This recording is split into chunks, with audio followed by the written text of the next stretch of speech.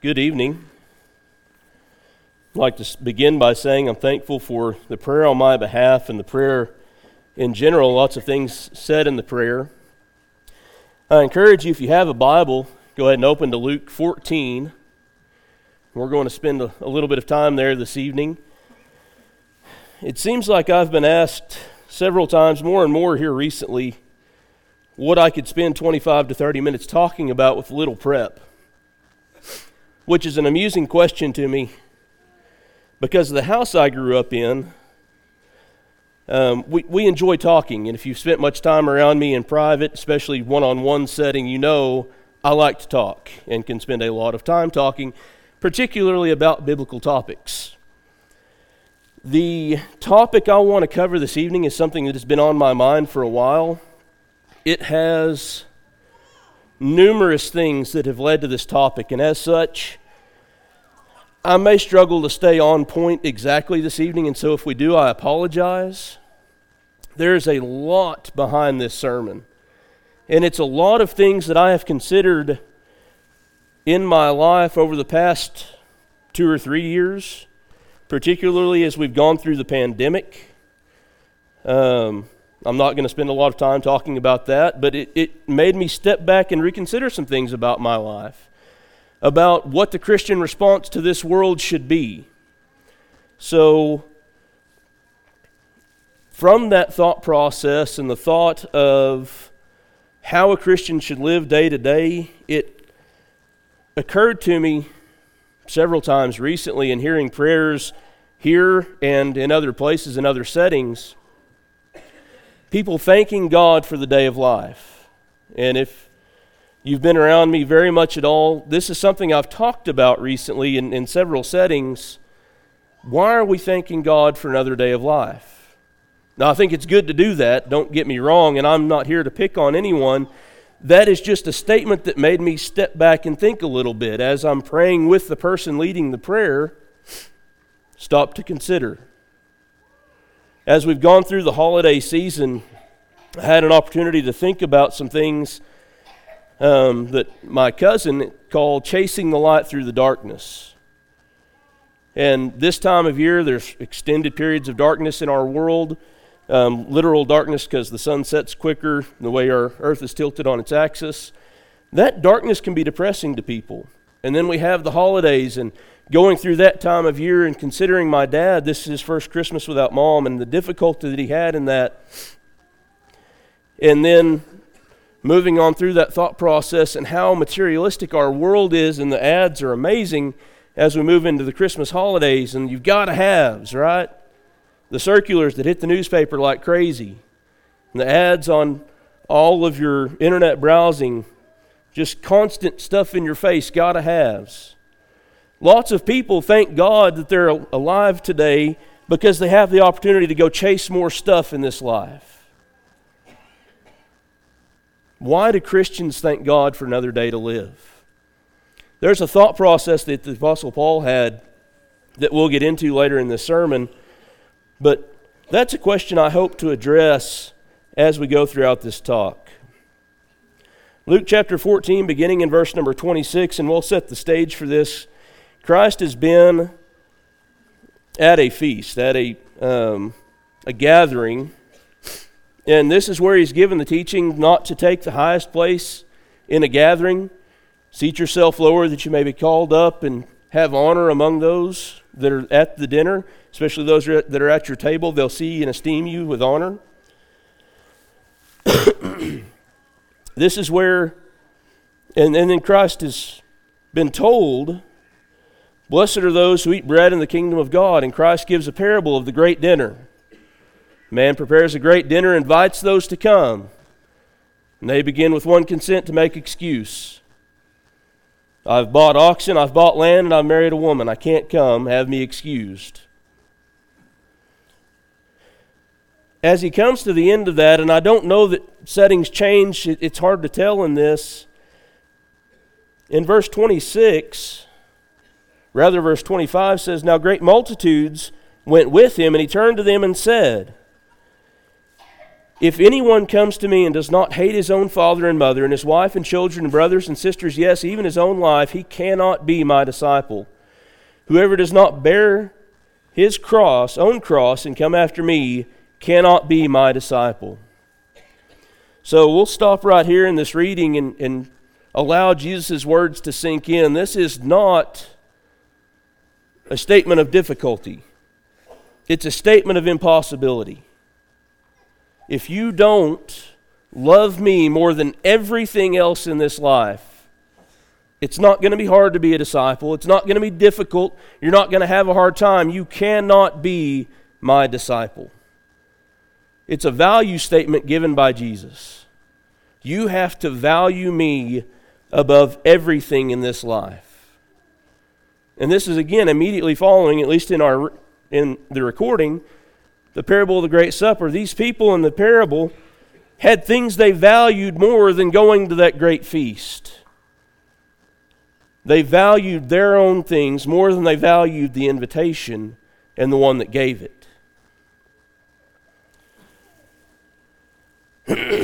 Jesus says, if you don't love me more than everything, you cannot be my disciple. He goes on to say in verse 28, for which of you intending to build a tower does not sit down first and count the cost, whether he has enough to finish it, lest after he has laid the foundation and is not able to finish, all who see begin to mock him, saying, this man began to build and was not able to finish. Or what king going to make war against another king does not sit down first and consider whether he is able with 10,000 men to meet him who comes against him with 20,000? Or else when the other is still a great way off, he sends a delegation and desires and asks conditions of peace. So likewise, whoever of you does not forsake all that he has cannot be my disciple. I want to approach this from a different way than I've heard it taught in the past, and I'm not saying I'm the first person to have done this. I'm sure I'm not. I can't recall having heard it. I want to approach this from the position of the value that Jesus saw. That he is greater than everything in this life. As we consider the cost this evening, I want to consider the cost of the things that the world places value on. The temporal, this life, the things we see and know and have and feel. And it was funny as Brent got started this morning, I kind of started to squirm in my pew a little bit. I thought he's about to preach my sermon. But I think they'll balance off of each other really well this evening. And I'll try not to half-soul things he talked about and stay on point with this topic, but that idea that he talked about today, getting wrapped up in the things of this life, and there are things that we assign great value to, things that have meaning in this life, things that get us wrapped up. But it's usually things that affect us. I will tell you, as a person that is adopted, the topic of abortion is one that has been on my mind for a long time, and I can make a lot of comparisons between child sacrifice that we see in the Old Testament and what we do in our society today. But that's not the fight. There's a different value proposition that I put on life because of who God is and my understanding of that, and what the world does because of who their God is. And that's what Christ is getting at. Count the cost. If you're going to come to Christ, you need to come to Him with the understanding that He is worth everything that you have to give up in this life. Everything that you can give in this life. In other parables, parable of the pearl of great price, he says the one that found the pearl sold everything that he had to obtain this. The one that began the tower, if he understood the value of the tower, would have given everything. What are we holding back from God? Whoever does not forsake all that he has cannot be my disciple. What are we allowed to hold back from God? Now, if we're going to follow God in the way that He would have us to do, He governs every part of our life. Mothers and fathers, husbands and wives, children, employers and employees. And I think Brent did a really good job of covering that today. We're not called to fix this world. He didn't tell slave owners to let their slaves go. He didn't tell slaves to flee, but rather to live their life in a way that was demonstration of God's power in them. To endure that persecution and suffering. For masters to serve or to treat their slaves as they understood God was master over them.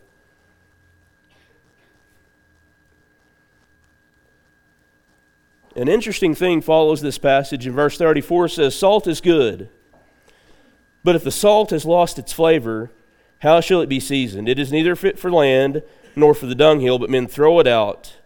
He who has ears to hear, let him hear." I have pondered over this, and I'm not going to tell you I've got the right understanding. As I've studied this and gone over this passage again and again and again in my head,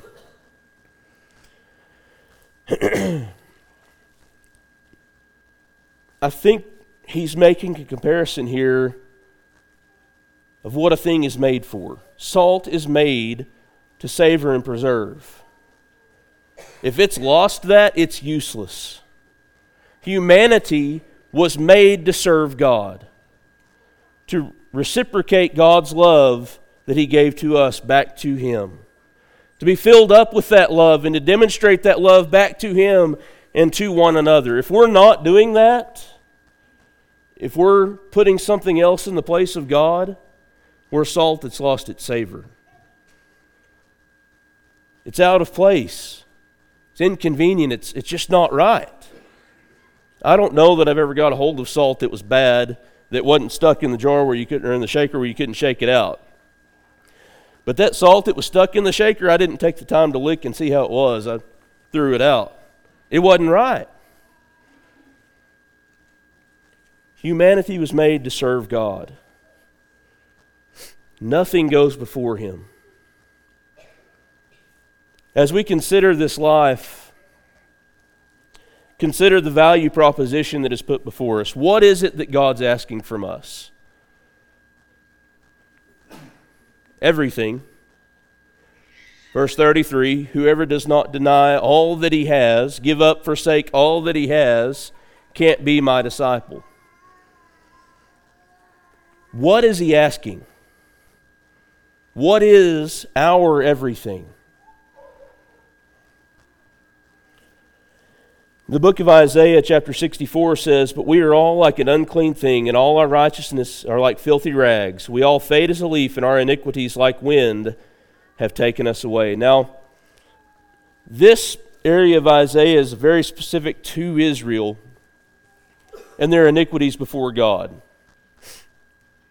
And I'm not trying to take that out of context, but if we consider the rest of this chapter, particularly of Isaiah, where Isaiah declares that the righteousnesses of Israel are like filthy rags, I think we can fit there.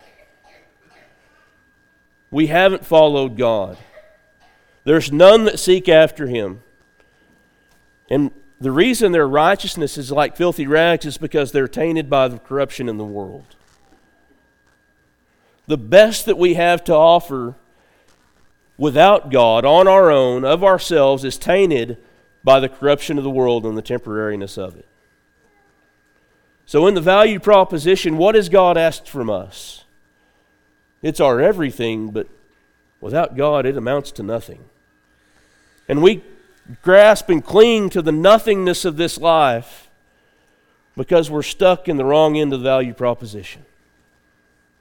We can't see the greatness that is before us, that is offered to us freely, that for which we were created, because we want to hold on to those empty rags.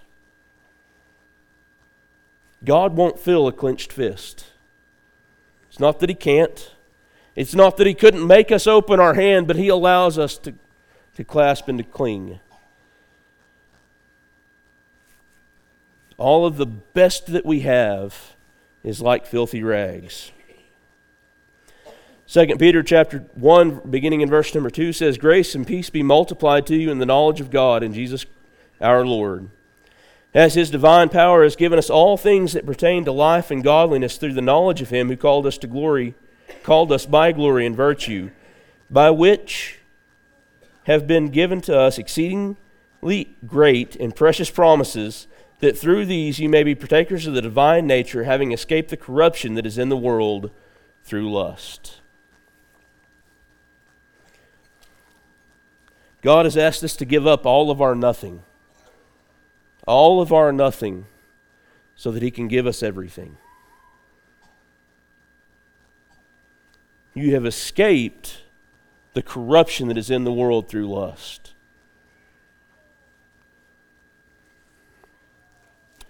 Been made partakers of the divine nature. We talk about seeking greener pastures, always chasing greener pastures, and we see that a lot in our world. Never content, never happy, always reaching. I have people that ask me all the time, why do those that are in power always seek more power? Why do those who have the most money always seek more money? Because they're chasing things that are corrupted. They're trying to fill a God-shaped hole in their life with things that are from this life, and it will never work. The book of Ecclesiastes tells us that God has made everything beautiful in its time and has put eternity in their hearts, yet not so that they may know what shall come after them. God put eternity within us. He made us to know Him. We feel that eternity within us, and people fill it with lust, they fill it with desire, seeking to fill that up, and they can't. They're chasing a divine nature and they don't understand it because they're grasping to the nothingness of this life. And it's easy to look at those that have the most and say, why are they doing that? But how about those of us a little further down the line? What are we grasping to in this life and telling God, I'm going to hold on to this. I'm going to keep this part as mine. If there's something in your life like that, that is something that maybe is not now, but has the potential to come between you and God.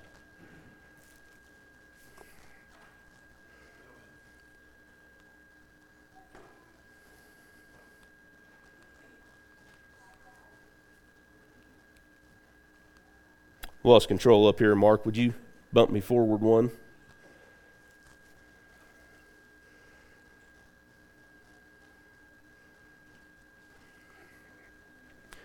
And I apologize, I've been looking here. I don't know how hard that is for some of you guys to read. This is not from the Bible. It's not from an inspired author.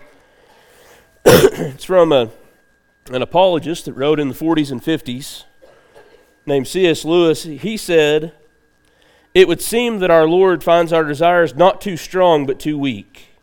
We are half-hearted creatures fooling about with drink and sex and ambition when infinite joy is offered us.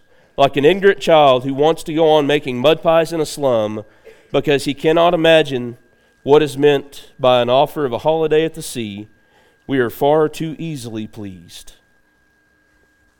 C.S. Lewis was not inspired. He just was a lot better penman than I am. This is from a writing called The Weight of Glory. And I felt like he nailed my thought process here. All of the nothingness we're trying to hold on to is like a child making mud pies in a slum because we can't understand what is meant by a holiday at the sea. A child wants what's right here. It's easy. It's right here. Why would I want to leave? They don't know what the sea is. They don't know what a holiday is. I'm not going to change. I'm going to keep what I've got right here. I know this. When we don't mature in our thought processes, we don't learn to value the future and the transcendent, things that are outside and above us. We're like that child because what's been offered is impossible to truly comprehend. What we seek is hard to truly comprehend. The greener pastures we're looking for is nothing short of existence in the dwelling of God. But how do you explain that to someone? Outside of by showing them that everything they've ever chased in this life has been futile and empty. And it's left them wanting something else. It will never fill them up. Because we're chasing something we haven't seen. So we have this measure of value. We talk about sacrifice, and it's another one of those common topics that's discussed in different places, different ways. But it's not a topic that is unknown in the Scripture. Ephesians 5:14-17 says, "Therefore," he says, "awake, you who sleep. Arise from the dead, and Christ will give you light. See then that you walk circumspectly, not as fools, but as wise, redeeming the time because the days are evil. Therefore do not be unwise, but understand what the will of the Lord is." Human beings appear to be the only creatures on this earth that have the ability to comprehend the future. We ponder the future. Sometimes we think about the future in a way that causes us to fret and have anxiety. Sometimes we think about the future, as James tells us, and these are the things I'm going to do, not considering God in our calculus. But we have that ability to consider the future. Paul tells the church in Ephesus to consider the future. Now, I'm kind of a word person. I don't know why. I love words. And there's a word in this passage that has always just kind of scratched at my mind a little bit every time it's been read. To redeem the time. Well, that word redeem is the same word that's used when it talks about how Christ redeemed us. Well, I know what it means when Christ redeemed me. He saved me from loss. I was in a lost state. Christ came and died and paid a ransom for me and purchased my salvation. So what does it mean to redeem the time? And again, I'm not going to purport that I have the answer to this. I have something that has helped it make sense in my head. Redeem means to buy up, that is ransom, figuratively, to rescue from loss or improve opportunity. To redeem. In light of what we're talking about, it's that measure of value. Time is the only thing we all share in common, absolutely share in common in this life. We all have the same number of hours in every day. Now, we're not all given the same amount of years, but that doesn't matter. What do you do with the time that you have? What do you do with the time in which you thank God for having another day to live? Are you buying that time up and improving the value by giving the time here in this life to make deposits in eternity? As I read this, it's helped me to think of this as Paul's rewording of what Christ said in Matthew 6, verse 19 and 20. "Lay not up for yourselves treasures upon the earth, where moth and rust doth corrupt, nor thieves break through and steal, but lay up for yourselves treasures in heaven. For where your treasure is, there will your heart be also." We cling to this life and to the time that we have, and time is precious. I'm one of those people, I've always had more time than money, and time for me has been extremely precious to spend with my family and with my kids.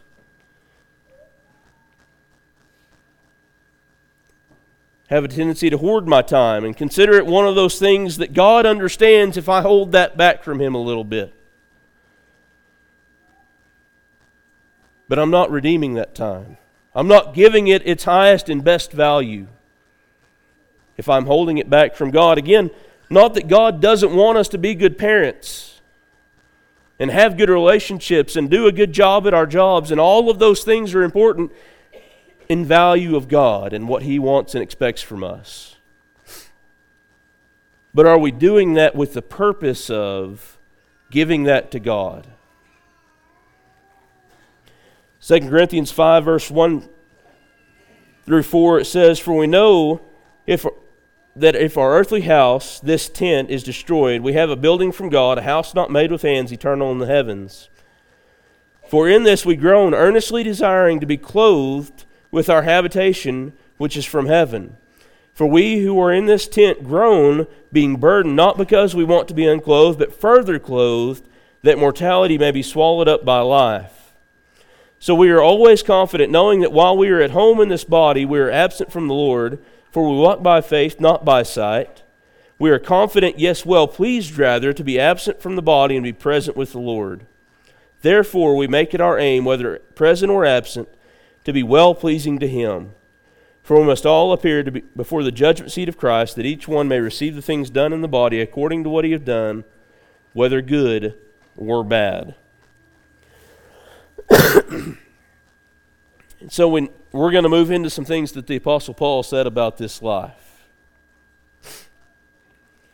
And plain and simple, boil it down to the very essence of his statement: it is better to be with Christ than to be alive in this life. That is not a sentiment held by our society, because this life is the highest and best good that many will know. Paul understood the value proposition.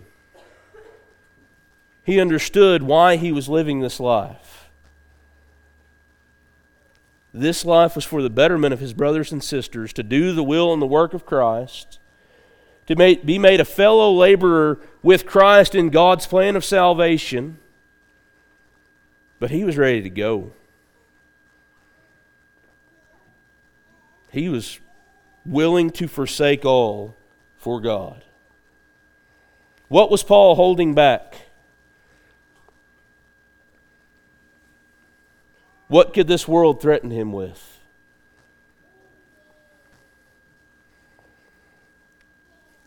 Brent talked about liberty this morning, and that's an idea I've had over the past couple of years also. The idea of liberty.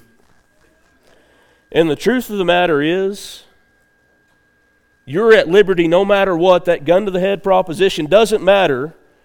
You always have choice. And there is nothing as liberating as having nothing to lose.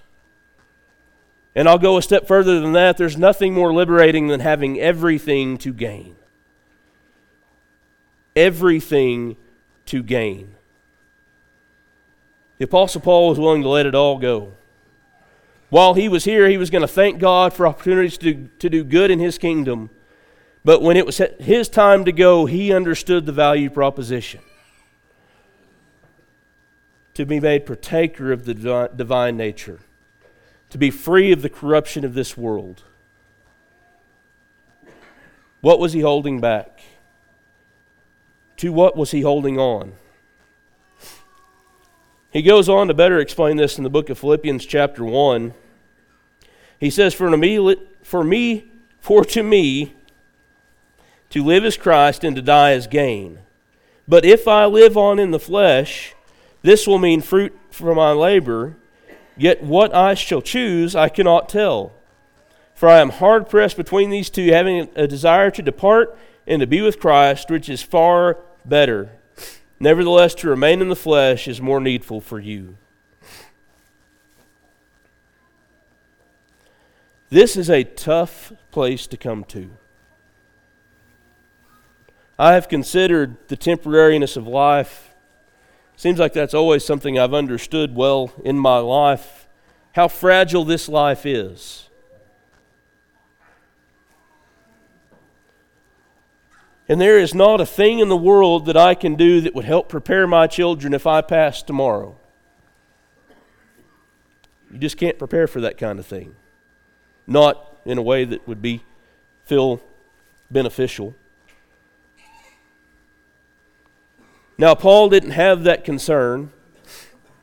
He did have the concern of the care of all the churches, he said, that came upon him daily.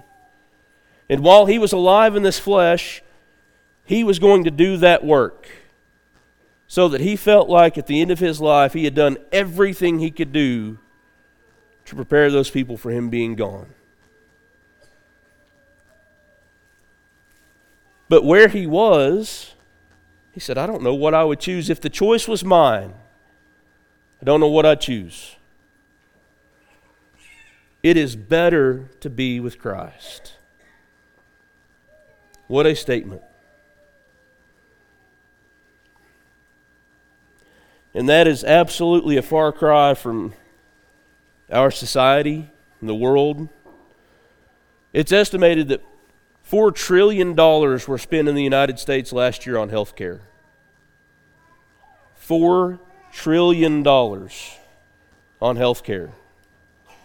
And that doesn't save your life, that just keeps you from dying right then. Because all those people that spent money on health care are still going to pass away.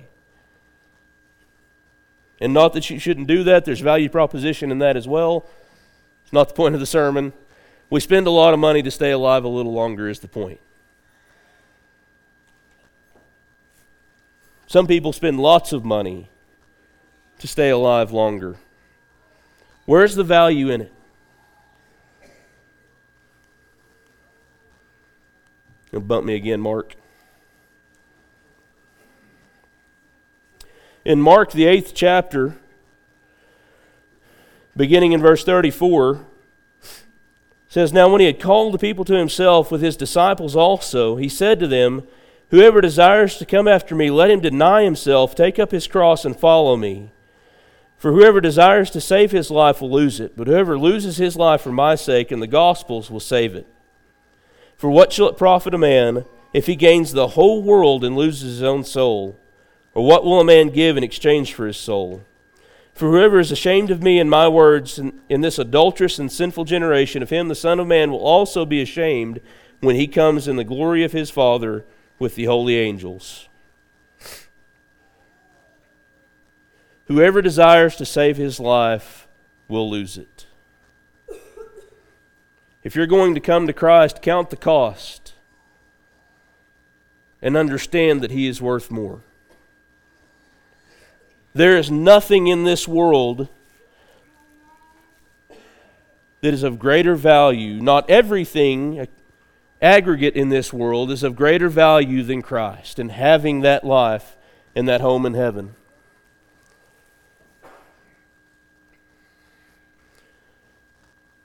He said, if you're willing to lose your life, as he said in the book of Luke, forsake all that you have, then you can be my disciple. There's nothing in this world that you're willing to put before me. Another interesting word in this, would bump me one more, Mark.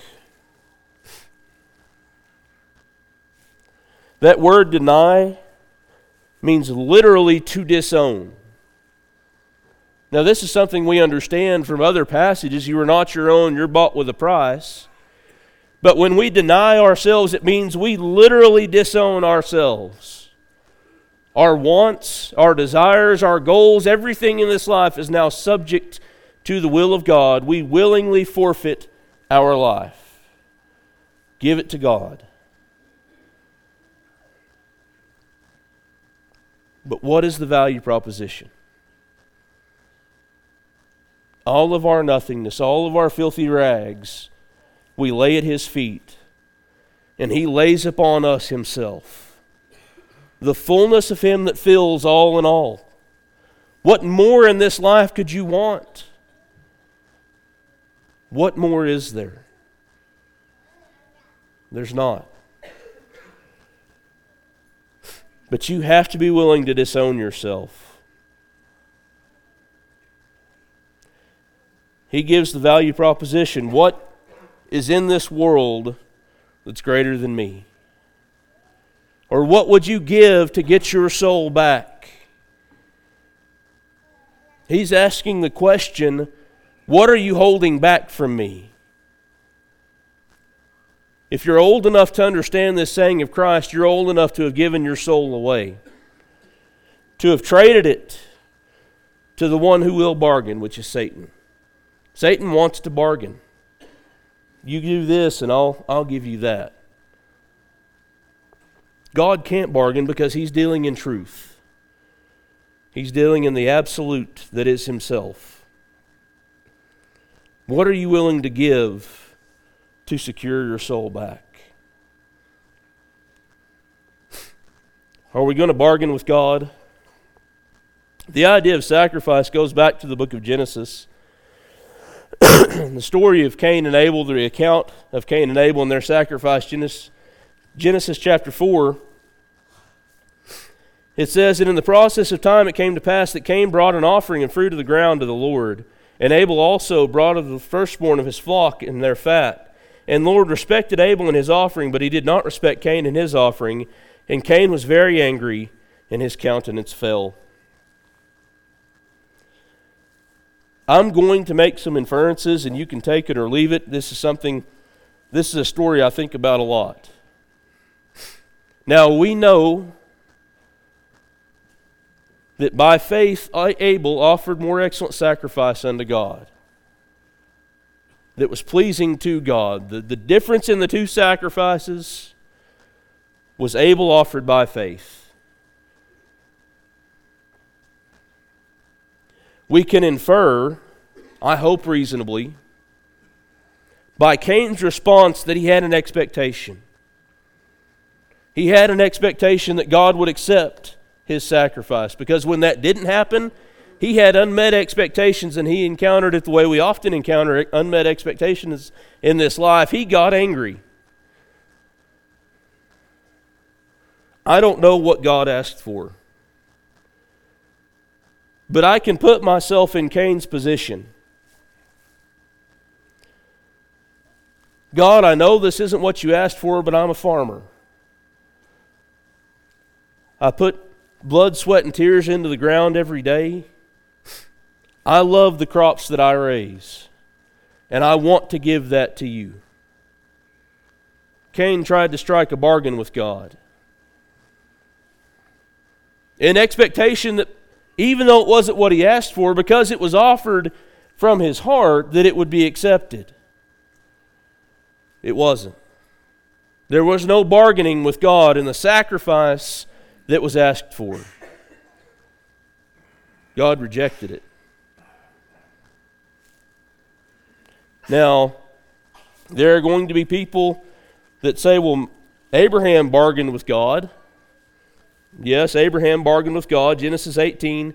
So the Lord said, if I find in Sodom 50 righteous within the city, then I will spare all the place for their sakes. Then Abraham answered and said, indeed now, I who am but dust and ashes have spoken. It is upon myself to speak to the Lord. Suppose there were 5 less than 50 righteous. Would you destroy all of the city for the lack of 5? So he said, if I find there 45, I will not destroy it. Now, here we have an actual example of someone bargaining with God, but the situations are utterly different. Abraham's bargain with God was not for salvation of himself. It wasn't even for the salvation of the people in the city. God took the righteous out of the city.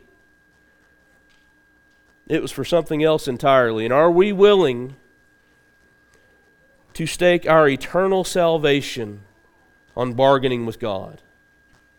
God, I know what you've asked for me is all of me, but you'll understand if I hold this little bit back because I've given you what I love. This little bit back because the rest is from the heart.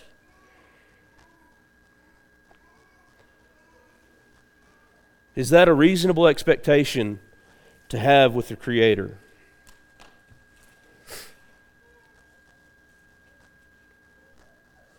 We see people throughout the New Testament that bargain with God, that make these trade-offs. They see a value proposition, but they can't look past the temporal.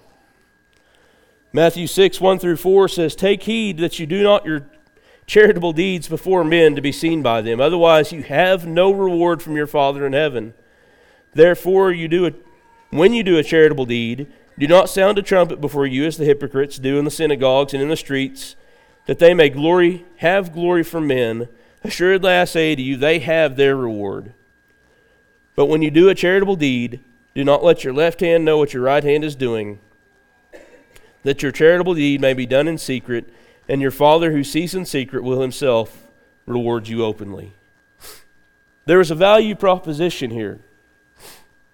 They were doing charitable acts. They were doing good deeds, alms as the King James Version says. But they reaped their reward immediately. They threw a procession in front of them, had heralds go before them to let people know these are the good deeds we're doing because we're godly, because we're good. And the point of looking at this is seeing that value proposition.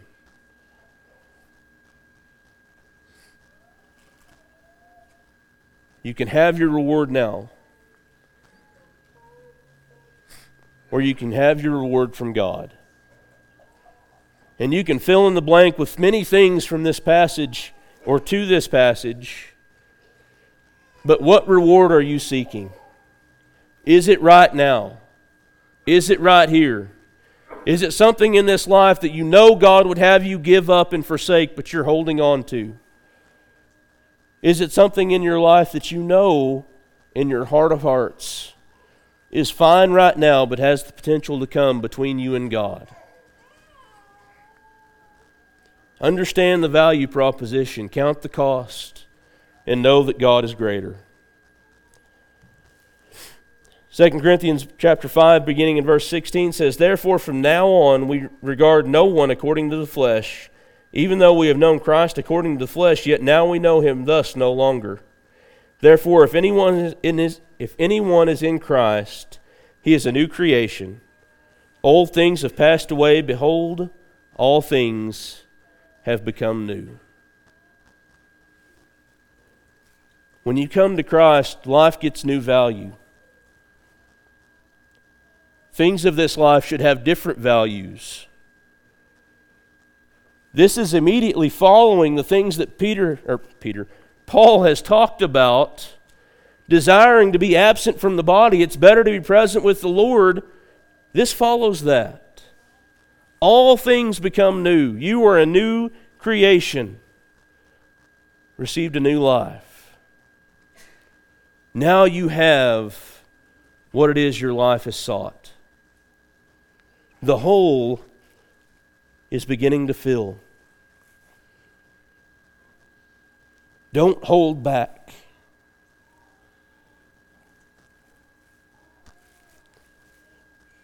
Everything has a different value when we come to Christ. In Galatians 5, Paul says it this way, And those who are Christ have crucified the flesh with its passions and desires. If we live in the Spirit, let us also walk in the Spirit. There's your value proposition. Your life is surrendered. You've disavowed your own life, denying and disowning yourself to give the property over to God. Like Brent talked about this morning, we have liberty, but that liberty is to do in this flesh what is good and profitable for the kingdom of God, for the good of others, and not the good of ourselves. And I know this is something we've struggled with, because from the time I was a young man, barely able to understand anything, I've heard talks and discussions about liberties in Christ. Well, that's a liberty of mine, leave it alone. If that's the way we're discussing it, we're looking at it wrong. What is good for the kingdom of God? That's what my life needs. That's what I need to be doing with my life, because I am forfeit for the good of God to give up the nothingness of this life for the eternal weight of glory to be revealed in us. Romans 12, 1 and 2 says, I beseech you, therefore, brethren, by the mercies of God, that you present your bodies a living sacrifice, holy, acceptable to God, which is your reasonable service. And do not be conformed to this world, but be transformed by the renewing of your mind, that you may prove what is that good and acceptable and perfect will of God. And if I could sum it up in one word, it was a word I groped after for a long time in thinking about this, and it's simply surrender. To surrender. To turn it all over to God. To be more of myself because of my Creator than I could be in grasping in anything in this life. To understand that nothing else matters but God. That nothing else matters but doing good for His kingdom. To raise that white flag of my will and say, I give it to you. Do with me what you will. To look at my brothers and sisters in Christ and ask, how can I serve you? To look at a world of loss like Brent talked about this morning and feel that sense of loss and that pain and go, what can I do to serve them? Present your bodies a living sacrifice.